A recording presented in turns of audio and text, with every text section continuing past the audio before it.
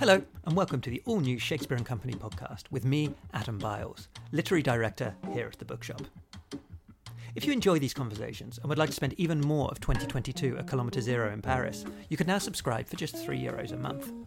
For that, you'll get regular bonus episodes, hand-picked classic interviews from our archives, as well as early access to complete chapters from friends of Shakespeare & Company read Ulysses. You can now sign up directly in Apple Podcasts or, for users of all other podcast apps, through Patreon. Links to both are available in the show notes. All money raised through these subscriptions goes to supporting Friends of Shakespeare & Company, the Bookshop's non-profit, created to fund our non-commercial activities, from the Upstairs Reading Library to the Writers in Residence programme to our charitable collaborations and our free events. We're very grateful for your support. There are few people who can write so brilliantly about so many things all at once as today's guest. And his new book, The Last Days of Roger Federer and Other Endings, could be his most wide-ranging to date. It's about tennis, as the title suggests, and specifically about the curtain dropping on the career of one of the most successful and most technically beautiful players ever. But as the subtitle suggests, it's also about endings of so many other kinds. The significance or otherwise of an artist's last work, mental and intellectual decline, finishing and not finishing books, and why, perhaps deep down, we really just long for everything to be over with. Poetry readings in particular. He meditates on how old is too old for the Burning Man Festival, whether getting high is really a young man's game, and the technicalities of a playful grift which, if he pulls it off, could mean he never has to buy shampoo again. His compagnons de route are too numerous to list here, but include Nietzsche, E.M. Chorin, D.H. Lawrence and Louise Gluck, as well as Bob Dylan, John Berger and Ludwig van Beethoven. That writer could only be Geoff Dyer. I'm such an admirer of his work, and I'm delighted to say that he joins me in our writer's studio today. Geoff, welcome to Shakespeare & Company. Oh, thank you, Adam. So happy to be back here on this gorgeous day in July. Yes, and the day, I suppose, it's Monday the 11th of July. So the day after Novak Djokovic has just won his 7th Wimbledon title. That's right. Yeah. So before we delve into the book, did you watch the match yesterday? I arrived in Paris yesterday and I got to my hotel and was able to start watching from about the third set onwards. Mm-hmm. And it was a strange thing in that I wanted neither of them to win. And because, Kyrgios is great fun to watch as a tennis player, but I find that match against Tsitsipas was so distasteful, so unpleasant. And I find his behavior is so he's such a baby. And even yesterday's match, when his behavior by his standards was reasonable, by anyone else's standards, it was entirely unacceptable. So although one has issues with Djokovic for other reasons, when he's playing tennis, I think he's actually quite gracious. And of course, he's an amazing tennis player. So I think it was probably a happy outcome. But, is Roger going to be able to win another 3 Grand Slams to jump ahead of Nadal and Djokovic? That's extremely unlikely, I think. Well, let's talk a little bit about Roger, because obviously he's given you the title of the book. And one thing we feel immediately, you don't actually spend that much time writing specifically about Roger Federer in the book, but he definitely looms over it. And we feel he holds a real significance for you as a tennis player and as a tennis sort of enthusiast, as somebody who enjoys watching games. So could you talk just a little bit about what for you sets him apart? Because as you say, it's not number of titles. He's not on paper the greatest tennis player ever. So what distinguishes him from the rest of the big 4 or big 5, depending on... Yes, I wish I had something original to say about Roger, although I'll take a step back, and it was about 5 years ago that I'd always loved watching Roger, and then about 5 years ago I realised, oh my God, I love him more than ever. And I think that was quite a common feeling, because there was a phase when we were taking his greatness for granted. And then when he started losing to, typically he'd sail through the early rounds of a slam, and then he'd come up against either Djokovic or Nadal. And the strange thing, or the remarkable thing rather, was that even when this seemed to be an unbreakable pattern, he brushed aside all questions about, so do you think you should pack it in now? Because clearly you're not going to win another slam. He didn't consider retiring because he loved. He didn't just love playing tennis, which is not necessarily so common among top tennis players, as we know from the Agassi autobiography. Right. Yeah. You can end up hating tennis. So he liked, he loved playing tennis, even if he wasn't winning titles. And more importantly, he loved every aspect of being on the tour. And one of those aspects he liked was this thing of having the evidence of being so widely loved all over the world, even though the extent and intensity of that love probably meant he couldn't go anywhere, because if he went anywhere, a love riot would break out, Anyway, so there's that. And then what happened, of course, there was this sort of remarkable thing whereby after he seemed to have accepted that he was only ever going to be the runner-up, then coming back from the surgery, there was that, I've even forgotten what year it is now because of COVID, when he won in that same year of his comeback, the Australian Open, Indian Wells, Miami, and Wimbledon.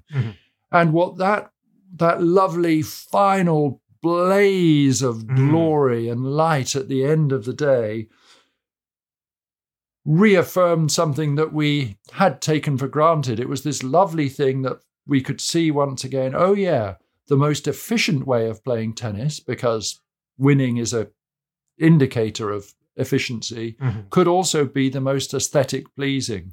And I think that coming together of results plus aesthetic pleasure is very, very rare in sport. Typically, they pull in contrary directions. When it happens, that's just something wonderful for everyone to behold. And then it combined with this other thing that I think, there was this one. What do we look for sport for? Well, glory.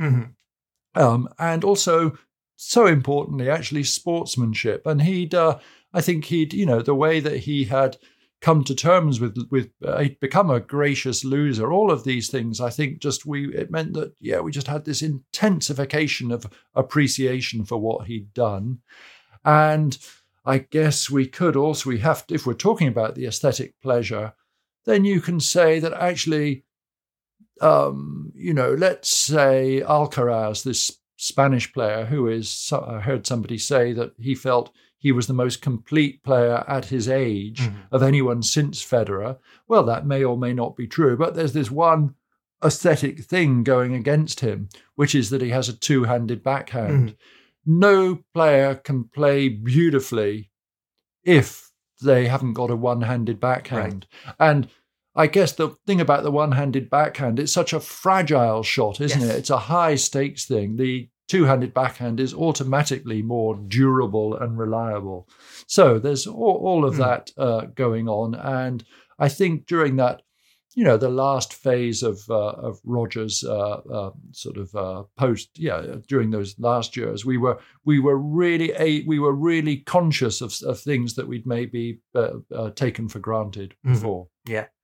When I was reading your book, it sort of unearthed a couple of sort of feelings and memories that I had of Roger Federer, particularly, I guess, his rise more than his decline. So I remember very clearly in your book you talk a little bit about Pete Sampras. And as I was growing up, I'm one of those people who has a sort of a general interest in tennis until it comes to Wimbledon, and then it sort of peaks. That's kind of a very British phenomenon, I think, of sort of being interested in tennis intensely for about two weeks of every year.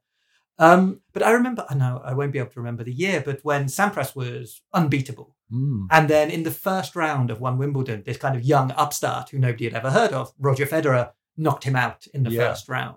And Federer didn't go on to win that, but it already felt like a transition moment in my tennis life. And I think the second thing was that Federer, I think, was the first person in any discipline in which I had an interest who was my generation, maybe a few years younger than me, because I think he's probably in his late 30s now, if I've got that right. Oh, no. Yes. I mean, I think he's going to be 40 this year. Right. Yeah. So I'm turning 42 in a few months' time. And so seeing somebody just a little bit younger than me reach the top of their game and sort of dominate the world, when in my, late teens and early 20s, I was just kind of floundering, were two very kind of remarkable experiences. Yes, you're right, and I think I'm very much a contemporary of John McEnroe, and I sometimes think to myself, and I think about what I've achieved, and I think, yeah, what has McEnroe ever done? That loser. But yeah, I think one's life does indeed go in tandem with these sports players, and then. I sort of, all I can do is, yes, I hear what you're saying. It's funny, they're going back to those early matches of Roger because, these sort of fashions in sport change. And when I mean fashions, I mean very literally about the clothing. And now when we watch those early matches of Rogers, of course, he's playing in this rather beautiful way, but he looks awful with his little ponytail and he's got this kind of rather sort of bad complexion and he's wearing these baggy clothes. And it's funny that now that works to his aesthetic detriment. But then I guess we should also say that, Roger did go through this unfortunate phase after he'd become sort of crowned as the great sort of aristocratic, graceful player. Then he did go through that phase of being a bit of a tosser when he turned up at Wimbledon in his kind of Great Gatsby suit, Of course, yeah. Yeah. So it wasn't kind of consistent aesthetic perfection throughout his career. It's almost retrospectively we can find the thread of it. Yes, that's right. And then also, physically, it seems to me, it's funny, we I know we're not allowed to talk about women tennis players'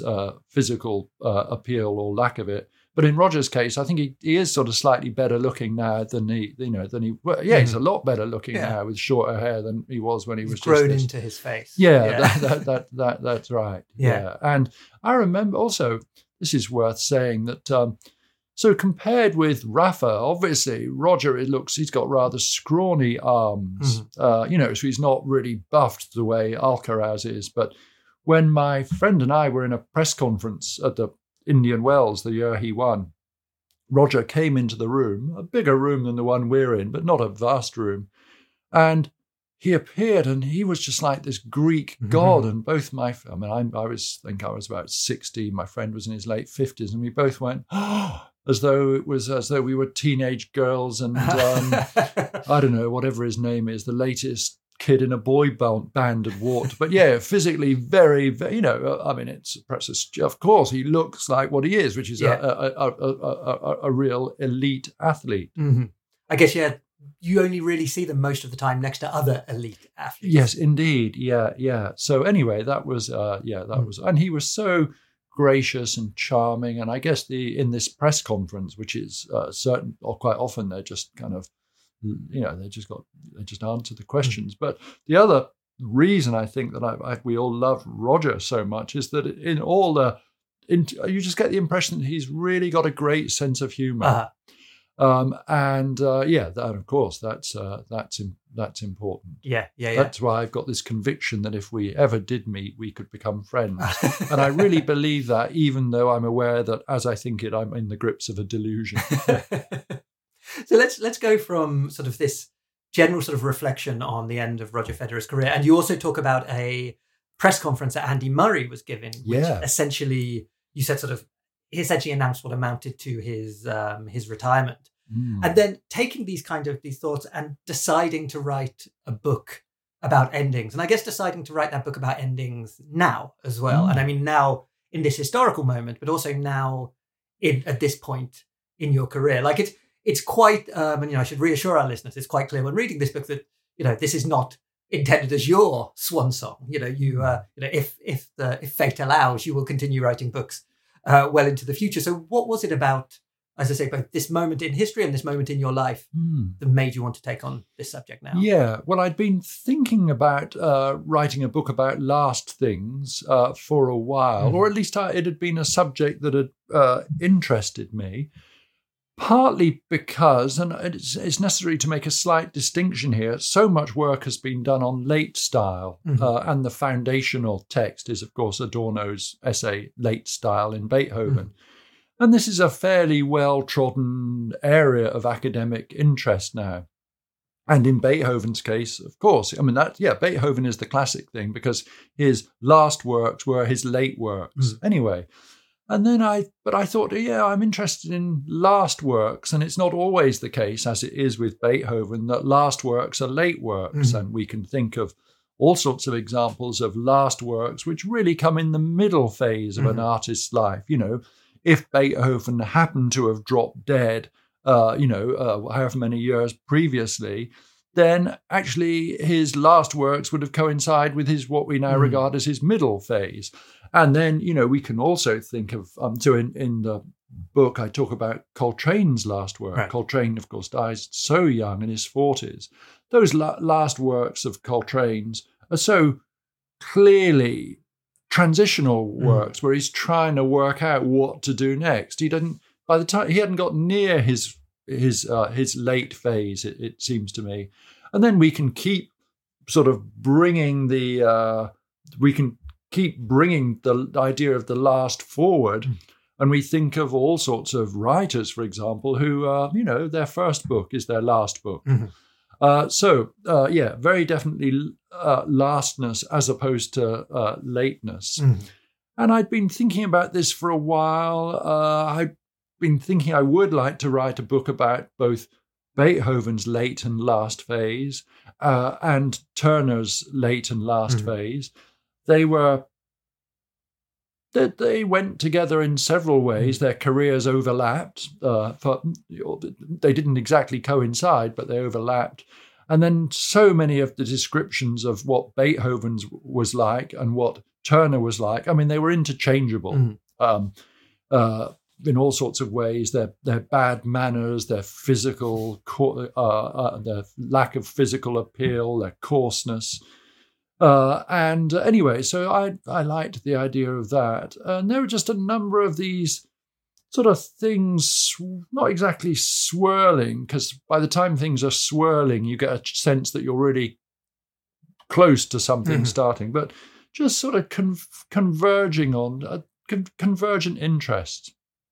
Anyway, and of course it's one of the things you contemplate when embarking on a book. Is this the time to do it? Is this the right time? And you have to be careful to get the time right. Yeah.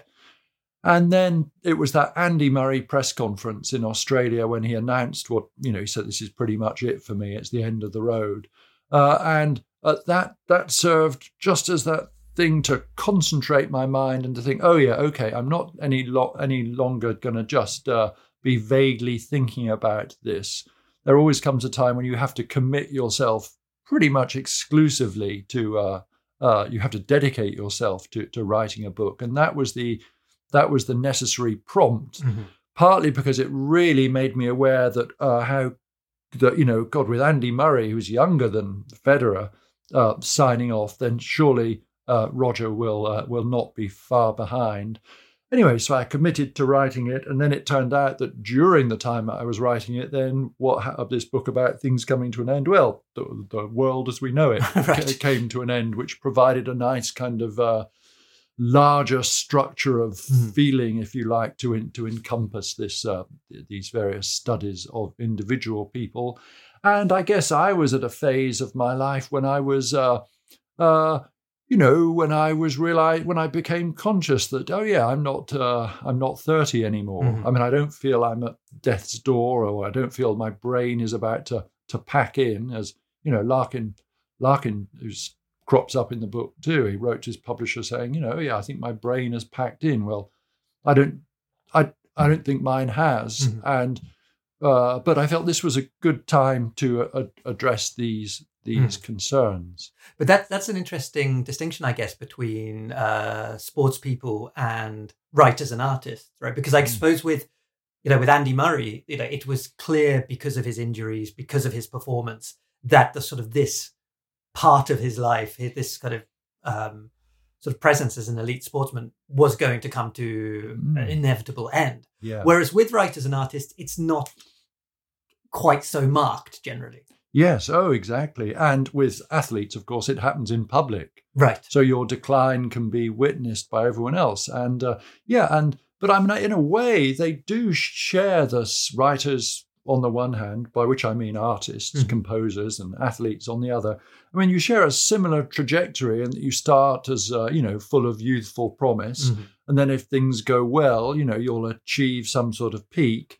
And then there's the decline. Now, in tennis players, you can judge that. You can see that by the weekly falling in the rankings. Yeah. It's, of course, more subtle with a writer, but there tends to be a falling off. The interesting thing, I think, about the writing life, apart from the fact that it can extend, into your 70s or 80s, is that I sometimes think a condition of one's being able to enjoy this great creative longevity is that you're necessarily almost ontologically oblivious to what is clear to your readers, which is, there has been a falling off in quality. So in the book I discuss, and I don't think it's particularly controversial, I talk about Martin Amis, who for a male writer of my generation is a godlike figure. Right. I mean, just, it's... just dominates the landscape so much. And then, for me, Yellow Dog and Lionel Asbo were so poor. And I just kept, for somebody like Amis, who's such a, got such a highly evolved sensibility as a reader, you wonder, God, could he not see what is so obvious to us? And I was really quite pleased with the way it was a source of, when I got no desire at all to sort of do Amis down. So when I read Inside Story, it was with some trepidation, and I was so happy to find that there was there was a great improvement in quality there. But having said that, even there, you go back to read some of the books when he's really, really on fire, and you realize, it's not quite the same. So, over an extended period of time, the writers, artists, they typically undergo the same, a similar decline in quality. But these, that's. At the moment you write that the value of a life cannot be assessed chronologically. And that really struck me as something we don't really allow to, probably to anybody, to be honest, but particularly to writers and artists. So you talk about Kerouac, you talk about de Chirico, who had these kind of early sort of works of genius, kind of monumental works, which will stand the test of time. And so, for example, you write about Kerouac that from the time that he completed On the Road, he was indemnified against ever making or ever having made a serious mistake in his life.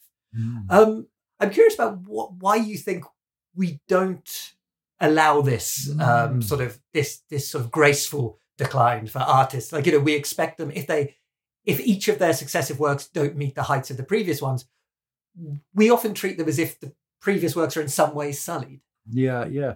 Well, I think we could say it's some inbuilt sort of, just as sunflowers have this, what is it called, a heliotropic thing whereby they turn towards the sun. So we have this kind of, it's some inbuilt ameliorative thing, really. And, we hope things are going to kind of get better over time. And I think the other thing that we have this fondness for, is that maybe this idea that, maybe physically, technically, there's a deterioration. And then what we like is the idea that physical or technical deterioration can actually be a component of an overall gain in quality. So that, for example, actually, I know it's kind of bad form to quote Bono ever, but, he's talking about, what's his name? Pavarotti, yeah. And, Pavarotti was touring like mad and, everybody wanted to see him. And the voice wasn't what it was like before. And a lot of people were critical of this. But Bono said, what are these people talking about? And the idea is that all sorts of other things, life experience, all of this kind of just expressiveness can mean that actually it's greater. And I think, I've got this real fascination with late Callas, and there we have it, the ultimate tragic diva. And you feel, oh my God, the fact that she how important is it that she couldn't reach the whatever note it is? Yeah. Isn't her inability to do that, isn't that going to enhance the tragic quality of the roles she's playing? So all of this kind of stuff is very, very interesting to me. And I think that's part of the hope for this. Just to go back, though, then, I'm glad you quoted that line about life not being susceptible to, it's not just what happens last that counts. And Kerouac is such an important example to me, because I really think he's, there's two things. First of all, although the typical position regarding On the Road is you read it when you're 18, 19, 20, and it's great. And then you read it when you're 28 and you think, oh my God, I've grown out of this. I've never grown out of it. Every time I reread it, it seems to me a more and more profound book. So there's that. And then there's the fact, I think it was just so sort of heroic, really, what Kerouac did. And the fact that he then became this rather sort of buffoonish, drunken, alcoholic, mess on chat shows really doesn't count for anything in the face of that great achievement. And I think that's one at some level he was conscious of that, and that's why he was willing to let himself go and just become this pudgy drunk living with his mum. It's just so extraordinary. The king of the beats living with his mum. Right. Even Larkin didn't sink that low. I also think of Kerouac that there's a lot, because I know often a lot of his sort of later works are sort of dismissed as obviously lesser works. But I do think there's definitely something interesting in those works and his earlier works about the kind of, I guess it's often underplayed, the sort of the blue collar, also confrontation with sort of fluid sexuality as well, which is sort of which was obviously a subtext in a lot of his work. But I think sort of I'm waiting for somebody to sort of resurrect Kerouac as a kind of early sort of exponent of sort of blue collar sort of homosexuality or bisexuality. But I'm still waiting. And it's funny though, because I don't really, it's strange if I instinctively, I sort of think I love the beats, and then I realize, what do I mean by that? It means I love Kerouac. What do I mean by that? Oh, it means I love On the Road. So actually, it is, there's On the Road for me, which is this kind of great peak. And then there's everything else. Our mutual friend, Rob Doyle, I think, was trying to sell me on the virtues of Big Sur or one of those books. And I can't get on with that kind of stuff. It's a very dark book, Big Sur. Like I think it definitely has its merits, but it is. He's in a bad place when he's writing. Yeah, and it's a lot of it seems a mess. And Kerouac, the interesting thing reading the letters is that he, there's this great breakthrough he makes into the realm of spontaneous prose. And then because of the long delay in On the Road getting published, there's all these other works that he'd written, which come out subsequently. And he's very conscious of the way that this liberating thing of spontaneous prose had become an imprisoning method for him. But none of it matters in the face of the. And actually, that's the other thing about On the Road. Of course, as one reads it more and more, you can see how it's so entire. It's both a revolutionary breakthrough in American prose and literature, and as is so often the case with that which is revolutionary, you can see how much part of a tradition it is as well. Right. It's. I mean, the Fitzgerald quality in it is so strong. Yeah. I'd like to pick up on that idea of sort of, I guess, the sort of the blue collar nature of Kerouac, because one thing, at the moment you're writing about retirement, and you say that retirement in the world that you grew up in, so the world of kind of poorly paid, often unpleasant and unrewarding work, was something my relatives began to look forward to from a surprisingly early age. And I have exactly the same thing. Like my father retired maybe 10 years ago now. And being in a world, as you talk about, where the world of sort of books and literature, where people don't really admit to either a desire to retire or even the fact that retirement is possible.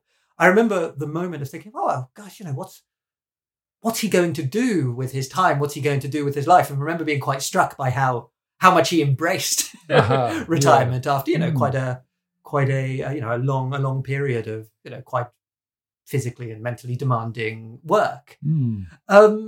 And I'm curious about this thing, about this broader desire of sort of wanting things to be over with. Oh, yeah. Do you think there's a kind of a class dimension to that, to an extent? I think, the immediate response is yes, in terms of work, in that, I've had so little experience of working at a regular job. Mm-hmm. But when you do have a regular job, you're aware of how much it's eating into your time, and therefore you long for the weekends, and you get this sense of dread when once again your life is going to be taken away from you on a Monday morning. So, of course, if we change the framework from the days of the week into the years of the life, then of course you look forward to no longer having to go into this thing as a way of earning the money and just being able to give yourself entirely to the life. Then, of course, once you get into this other way of living, the writer's life, where there's no difference at all between work and leisure, and, your work life is spent, a lot of your work life, as I say, is, the thing is, it's indistinct, so right. It's all you're doing is living your life. Uh-huh. So it's very difficult to say when retirement, there's not going to be this moment when suddenly you're not going into the place of work anymore. What there will be is maybe a gradual sort of diminution of productivity, but you'll be spending your time ostensibly in the same way. You'll probably be at your desk. You'll certainly be reading a lot. And this in turn leads to one of the other, I think, major concerns of the book, which is this. I'm so hostile to those books, you've probably got a load of them down there, where they say, it's an afternoon or an evening that will change their lives forever. And of course, it is possible you could, I could step outside, get hit by a truck and, spend the rest of my life in a wheelchair. And then, that would change my life forever. But more commonly, it's the way that one's life changes gradually that is remarkable. And so, and that kind of thing of authorial retirement is very much a thing of a gradual alteration. Mm-hmm. So, this book is very preoccupied with examining, let's say, the turning points within the gradual, if you like. And I think I quote George Oppen with that wonderful line about growing old, when he says, "Oh God, growing old, it's the strangest thing to happen to a little boy." Yes. That really resonates. Even though you're too young to really know what he's talking about, Adam. You're too kind.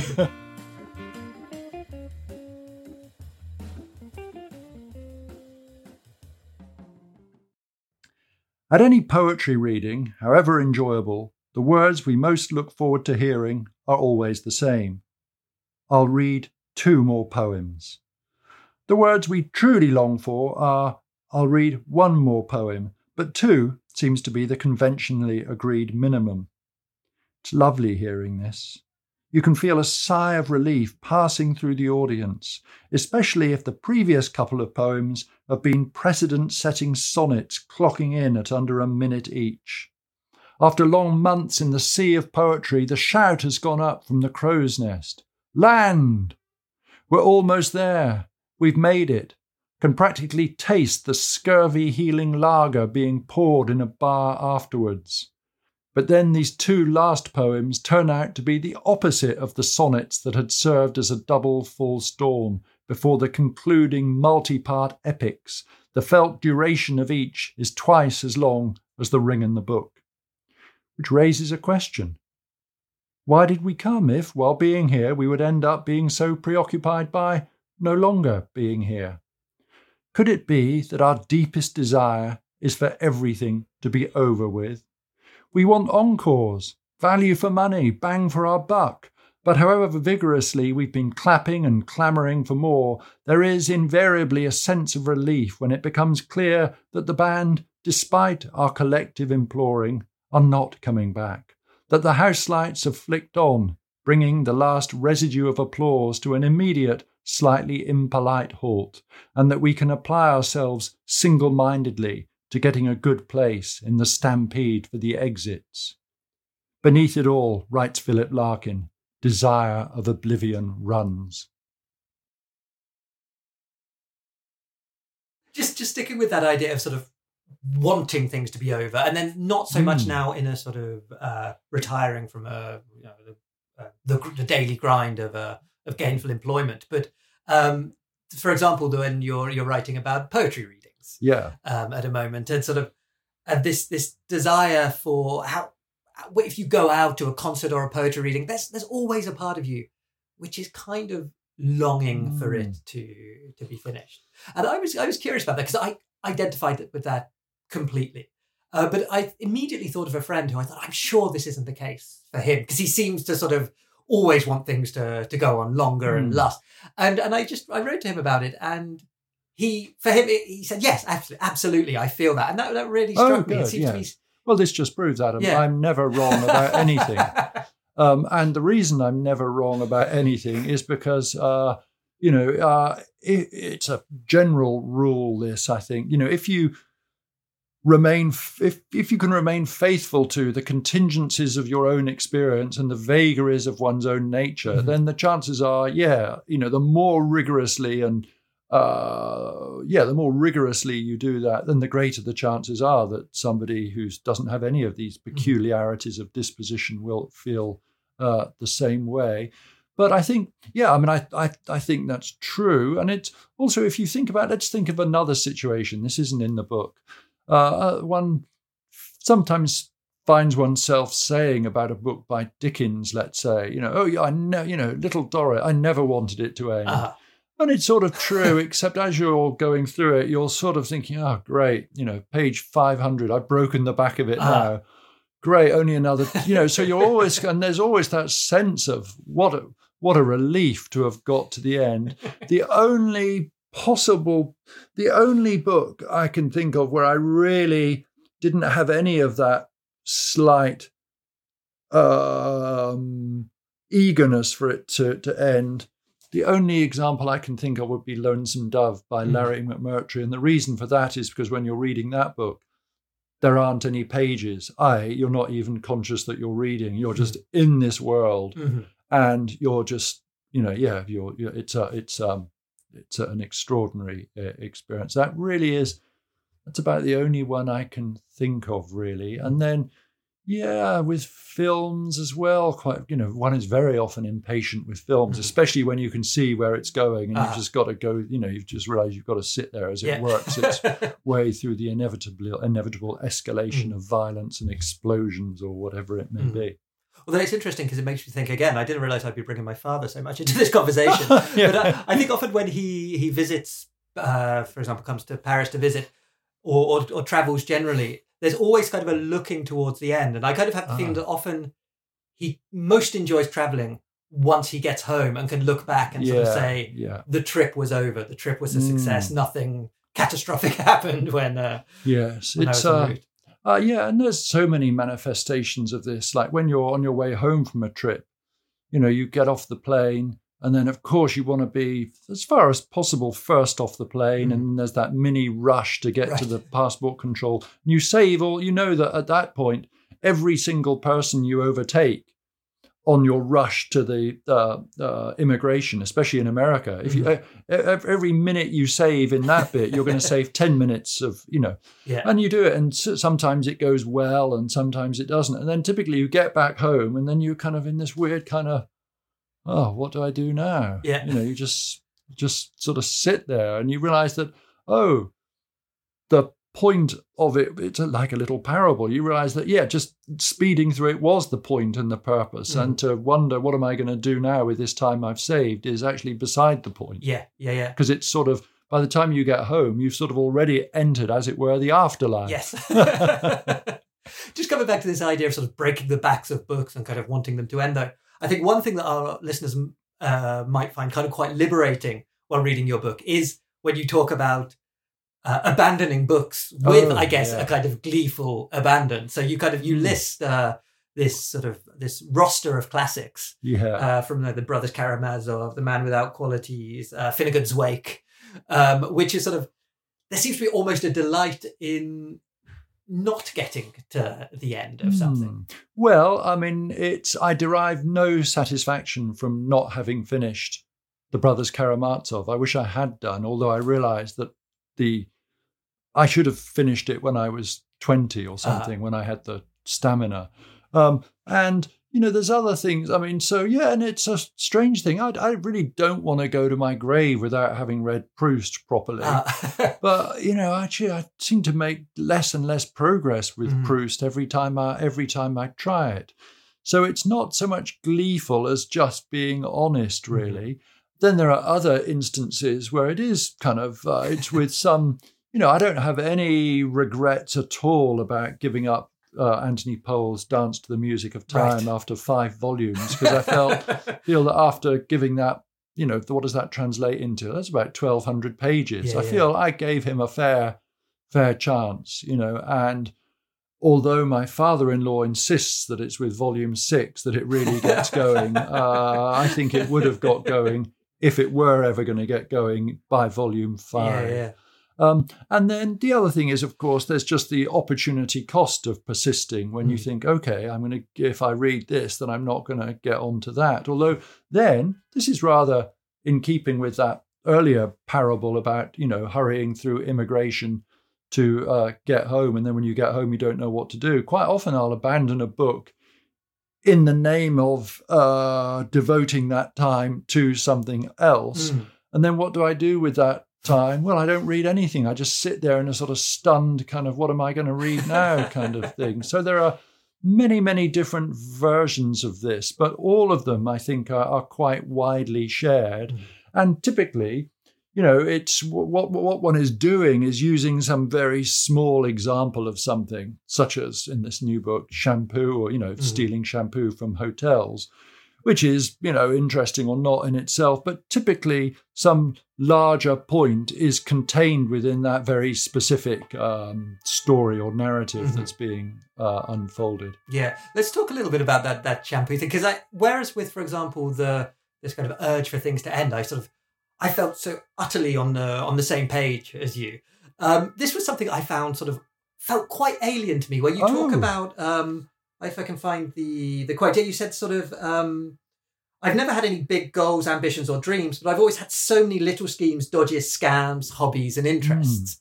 And I suppose, it's not that I necessarily have big ambitions, but I suppose I'm always quite single-minded about the thing that is interesting me at that time. And this kind of dispersed interest felt, as I say, quite an alien thing to me.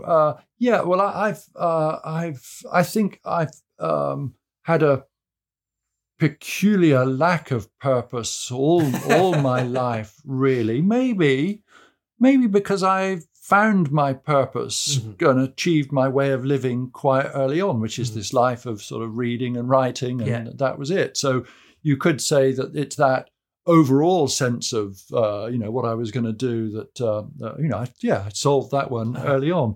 But no, I think these things have always I've always had, for example, with money, I just have no interest in money or whatever of seeing of investing or whatever it might be. But I derive enormous pleasure from immediate and palpable small savings. And that is, So I think it's another, and the nice thing about that is if you can save £1 somewhere, that's just great. You've saved £1. Whereas let's suppose I'm very, very slapdash about, I pay way more tax than I should simply because I can't bear, it's too boring to do the bookkeeping.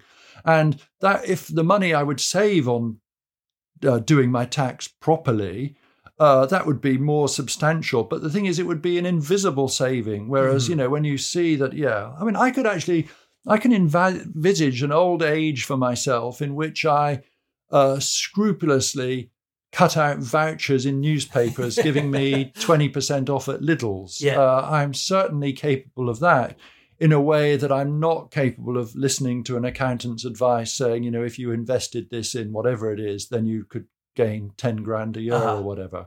Yeah. So I think that's what it is. It's a question of the need for the palpable, the tangible, and the immediate. Yeah.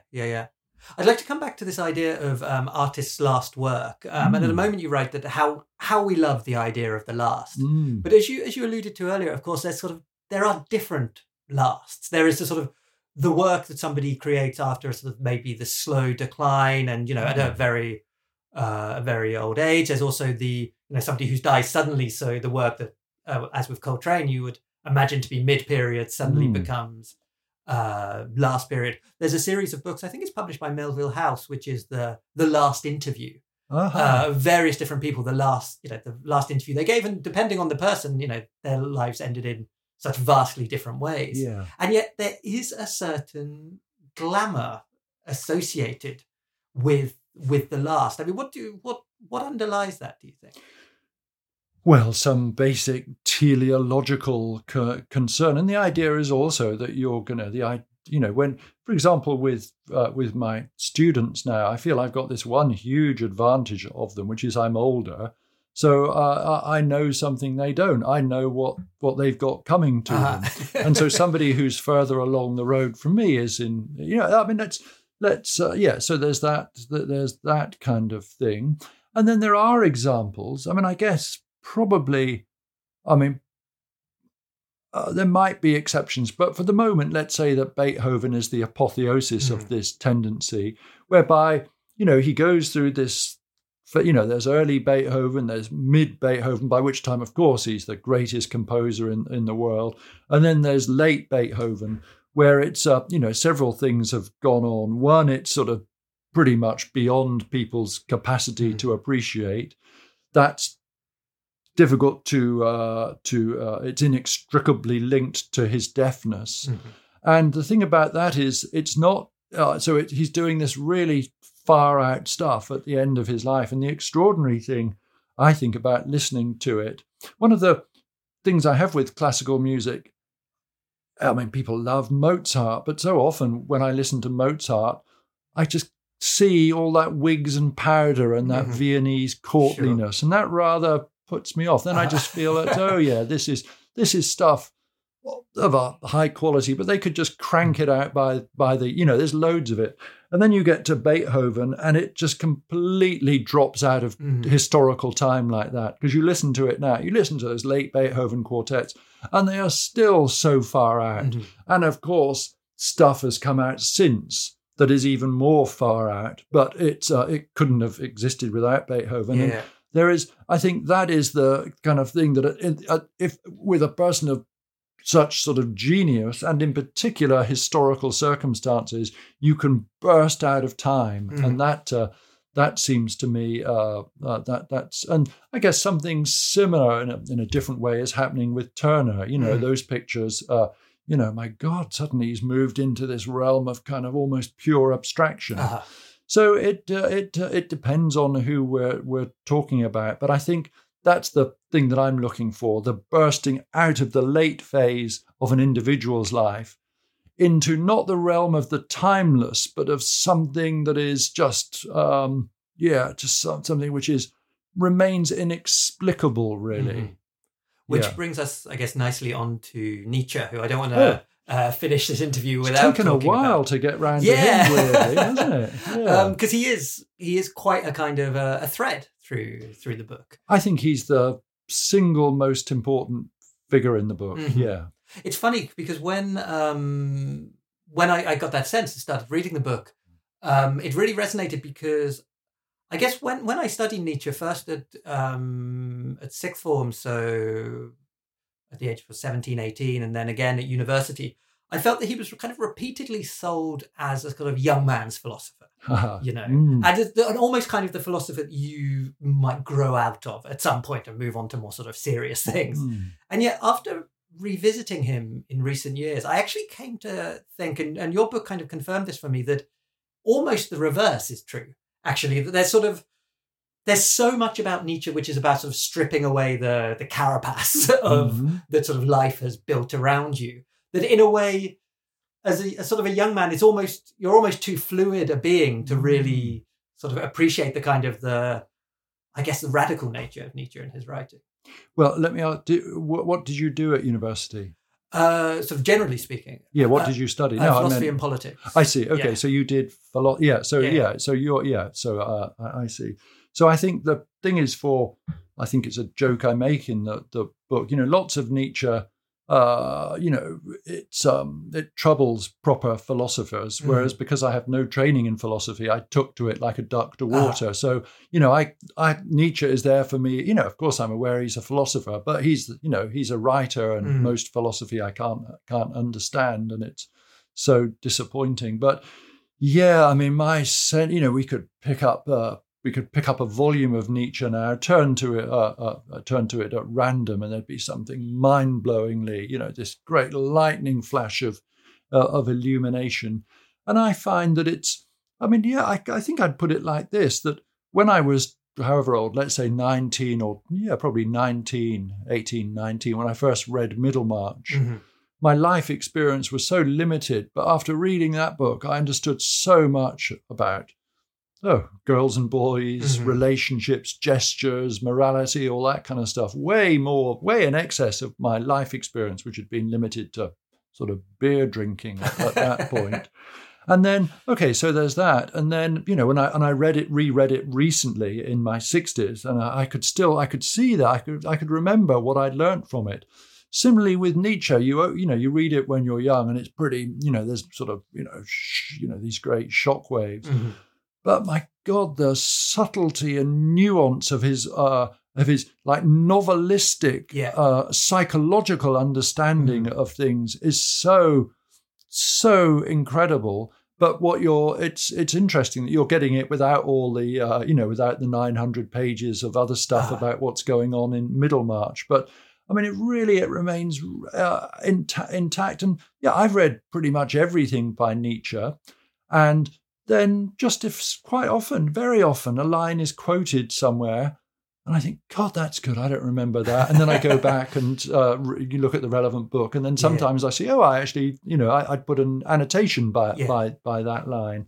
And I mean, if it's a silly thing, if pushed, who is my favorite writer of all time? I think it probably would be Nietzsche. I never tire of reading him. Although there's lots that, I think I say in the book, I do find most of Zarathustra. I never get tired of him, but I find that pretty tiresome. Sure. Yeah. The bombast. There's something interesting, I think, as well about this idea about, you say, sort of coming to it as literature as well. Because I remember that was a really distinct feeling I had after reading him, was that sort of almost that separation between philosophy and literature had been broken. Like sort of the philosophers were sort of perhaps masquerading as people dealing in truth in a way that novelists didn't necessarily pretend to. In fact, if you're a fiction writer, sort of ostensibly sort of are not. Yes. And Nietzsche's writing blurred that too, because it's so clearly literature. Yeah. And yet it's also, sort of doing it within the guise of philosophy, I guess. Yeah. And, I think it's, Nietzsche was keen on calling himself a psychologist, and it's Nietzsche as a psychologist is, I think, remarkable, especially since he's describing a psychology which actually is in the process of formation, which actually it turns out he's partly in the process of creating. That is to say, the post-Christian or post-religious psychology. Although I really like Thomas Mann's remark about Nietzsche, where he says that his rejection of Christianity is an important thing in the history of Christianity. He can't shake off his dad's occupation that easily. And then the other thing I think is that, just the story of Nietzsche's life is so poignant, really, and I feel quite it's incredible as you read biographies, the stunning scale of his lack of success. And it's something I was joking with Rob Doyle about last night, about our lonely time spent here as writers in Paris. And if he and I were falling into, and he said quite wittily, he said, I did a cover version of that Lonely Life. But however lonely we were in Paris, we were having a wild time compared with poor old Nietzsche, who's just wandering from place to place. Eventually, the scale of the neglect is so total that he, of course, falls prey to that solace of just rampant megalomania. Yeah. And kind of ironically and tragically, in a sense, what brought him to people's kind of prominence was a kind of a corruption Indeed. of his work by his sister. Yes, indeed. Although, that's the other thing, so I like this sort of humanist version of Nietzsche, but yeah, there are plenty of bits in Nietzsche where it's, there's a Nietzsche for every, what sort of, we could decide, what sort of Nietzsche do you want today? Right. Okay, I can find the proto-fascist Nietzsche. We could probably also find the feminist Nietzsche if you want, which is quite something given that famous line about, when you go to see your woman, don't forget your whip, Right, yeah. Anyway, there's a Nietzsche for everybody, it turns out. But there's a beautiful, there's a very, very human, consoling side to him, I think. And of course, just as an aside, a writer who had difficulty ending the books he was working on as well. Like I think of particularly the Gay Science, which is something like the Gay Science. What is it with a prologue of verse and an appendix of songs or something like that? There are constantly adding to preludes, prologues, the text itself, and then the afterword, the epilogue, the postscript. Yes. And in the case of it's once he gets onto Wagner, there's really no end to it. He's always adding. So then pretty much the last thing he does before he goes completely gaga is compile that anthology of from his previous work to show that even when he was most, infatuated with Wagner, trying to show actually if we look closely at this, you'll see that I was already turning against him. Before I'd even heard a note of his music, I'd already got over him. And the idea, which you say here, he considered his most important idea, and I guess it's the last thing we're going to talk about today, kind of ironically, is this idea of eternal recurrence. Yeah. So, firstly, for listeners who have not come across this idea yet, would you be able to just give us a little sort of potted summary of this? Well, you're absolutely right, Adam. This is what he considered his key idea, which is that this life as we now lead it, as we now live it, you'll lead over and over again now and throughout all eternity. And it's his most emphatic and complete rejection of any Christian idea. The Christian idea is, okay, you've got 70 years of suffering. What does that matter in the face of an eternity of salvation and bliss?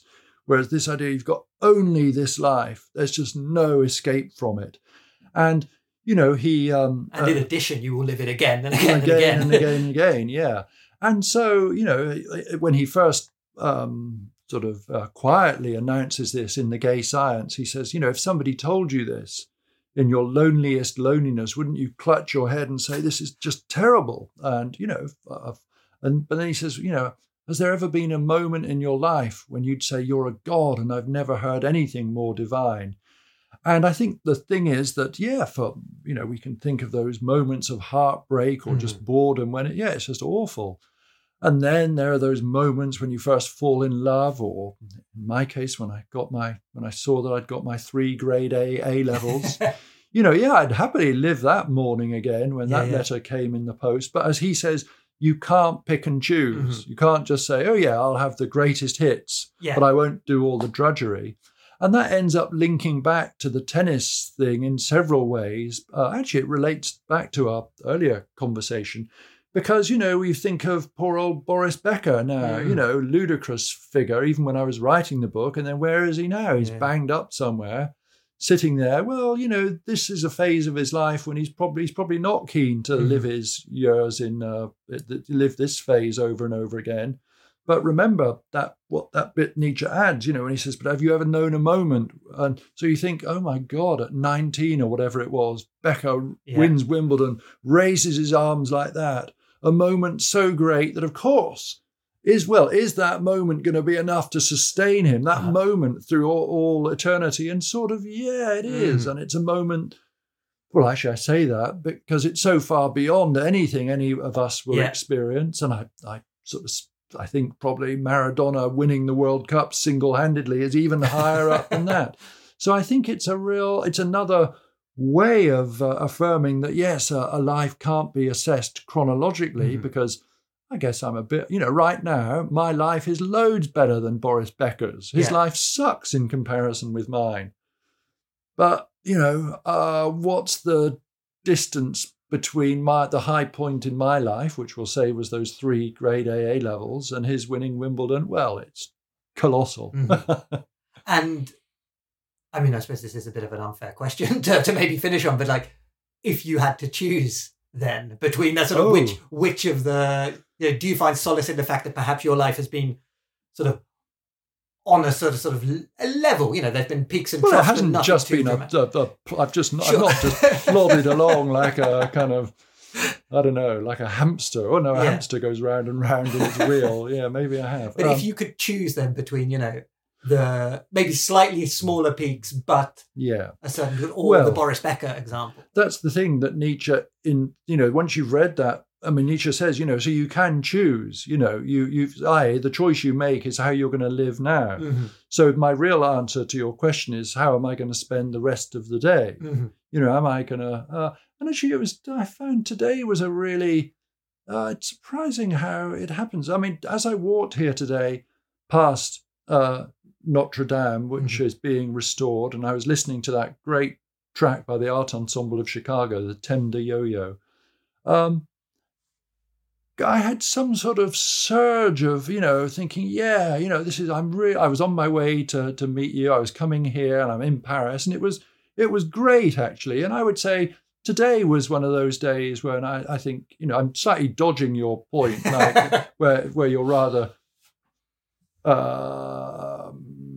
ruthlessly asking, you or Boris Becker. But no, this was, I would say that this was a day when I think, I look forward to living this day over and over again, partly because when I was really, of course I was aware of what a big thing it was when Notre Dame burned down, and it's so great.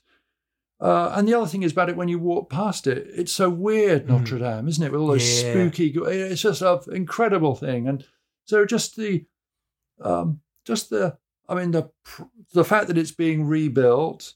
And also I was struck by the scale of, writers talk about how hard it is to write a book, but actually it's quite easy. You just sit there. But how do you go about rebuilding this kind of wonder of the world? I mean, I'd like to meet the person in charge of that. Yeah. And when it is rebuilt, that'll just be a wonderful moment for all the world. And it's, Nietzsche, of course, is so hostile to churches, but actually I'm more of the Larkin persuasion.